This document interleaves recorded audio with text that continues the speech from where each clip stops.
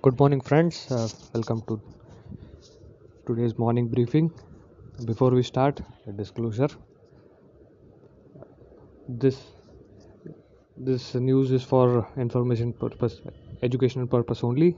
The sources of our information are publicly quoted websites and news articles, which are from Money Control, Bloomberg, ET, Mint, and others. So we begin with chemical and agrochemical sectors.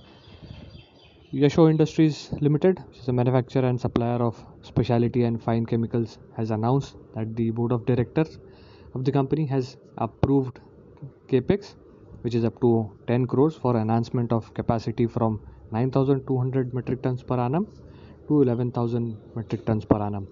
This is through debottlenecking and additional ancillary equipments. The said expansion is expected to commercialize by Q3 of FY22. Galaxy Surfactant Limited, a manufacturer of performance surfactants and specialty care products, has announced the launch of specialized home care brand, which is Galaxy Earth. This is focused particularly for the new normal world. The Galaxy Earth portfolio has sustainable solutions for home care applications such as laundry wash, dishwash, hard surface care, and institutional and industrial cleaning. Manufacturers of home products who are interested in creating their unique, safe, and sustainable formulations can look forward to enhanced performance through the wide range of products which the Earth portfolio offers. DCW Limited, a specialty chemical company, has announced that the leading credit rating agency, which is India Ratings and Research, has upgraded and assigned rating BBB plus, indicating stable outlook for the company.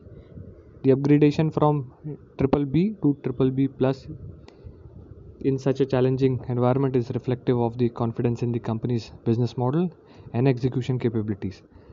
DCW's primary focus on specialty chemicals and continuous improvement of the capacity utilization is also a driver for the upgrade in rating. Few results that we were tracking today. Orient Carbons and Chemicals Limited, which has reported their March end result. On a quarterly performance basis, the total income reported by company is 121 odd crores as against 120 crores, which was during December 31st, 2020. The company posted net profit of 27 odd crores for the period ended March 31st, as against net profit of 29 crores for the period ended December 31st.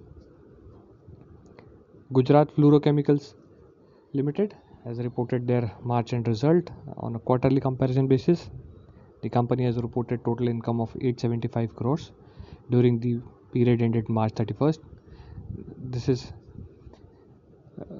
higher as compared to 663 crores posted in December quarter.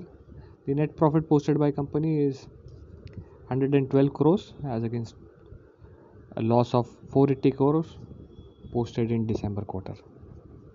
Jubilant Industries has reported total income of 199 crores for the period ended March 31st as against 157 crores posted in December quarter. The company has posted net loss of 27 odd crores for the period ended March 31st. This is as against net profit of 7.3 crores posted in December quarter.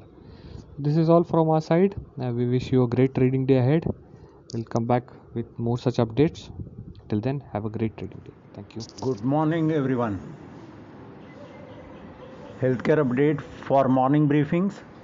Bharat Biotech has submitted data from phase 3 clinical trials of Covaxin to DCGI. Further, WHO has accepted Bharat Biotech's expression of interest for Covaxin and has scheduled a pre-submission meeting on June 23, that is tomorrow. Though the meeting will not be a detailed review on the product, the vaccine maker will have an opportunity to submit a summary on the overall quality of the vaccine. Indian government and Pfizer continue to engage in discussions for approval to Pfizer's COVID vaccine for India. The government is confident of availability of more than 165 crore vaccine jabs during the 6 months of calendar year 2021 from July till December, irrespective of whether Pfizer, J&J and Moderna vaccines are available or not. With the pandemic waning presently and vaccinations rising, the urgency to bring vaccines from abroad may not be there, though vaccination needs to be and continues to be the top priority of government. Happily, yesterday a record 8 million vaccinations were carried out in a day. Zydus and Bayer, who had entered into an agreement in 2011 to set up a joint venture, Bayer Zydus Pharma, for sales and marketing of pharmaceutical products in India, have decided to extend the operations of their joint venture by 3 years up to June 2024. Going forward, the joint venture entity will continue to operate in core therapies including cardiovascular diseases, diabetes, women's health, ophthalmology and oncology, with new products in the pipeline. Acute shortage of drugs for COVID treatment has led to a spike in spurious drugs in the market. Responding to the need for preventing this counterfeit menace, Honeywell digital authentication technology is introduced for pharma industry. Honeywell's solution comprises a digital code that is embedded in the packaging of pharma products.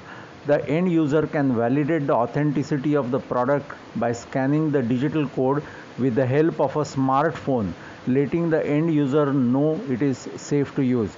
This type of technology has been introduced in the last 2 decades by many companies, though the commercial success on the back of a wide-scale adoption by pharma manufacturers will be dependent on impact of this technology on the unit cost of drugs and a mass adoption of its end use by consumers or patients of the drugs.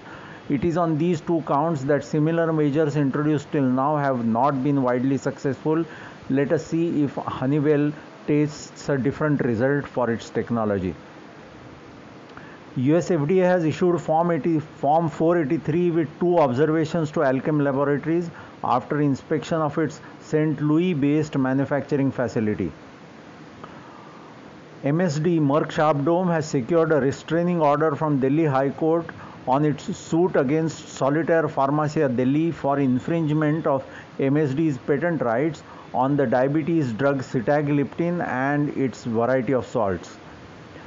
Motilal Oswal has given a buy rating to Jubilant Pharmova with a target price of 960. According to the brokerage firm, the demand prospects are favorable for the stock, though execution will be a key. To end the update today, Zydus Cadila is likely to apply to Indian drug regulators for emergency usage authorization to its COVID-19 vaccine Zycov-D next week.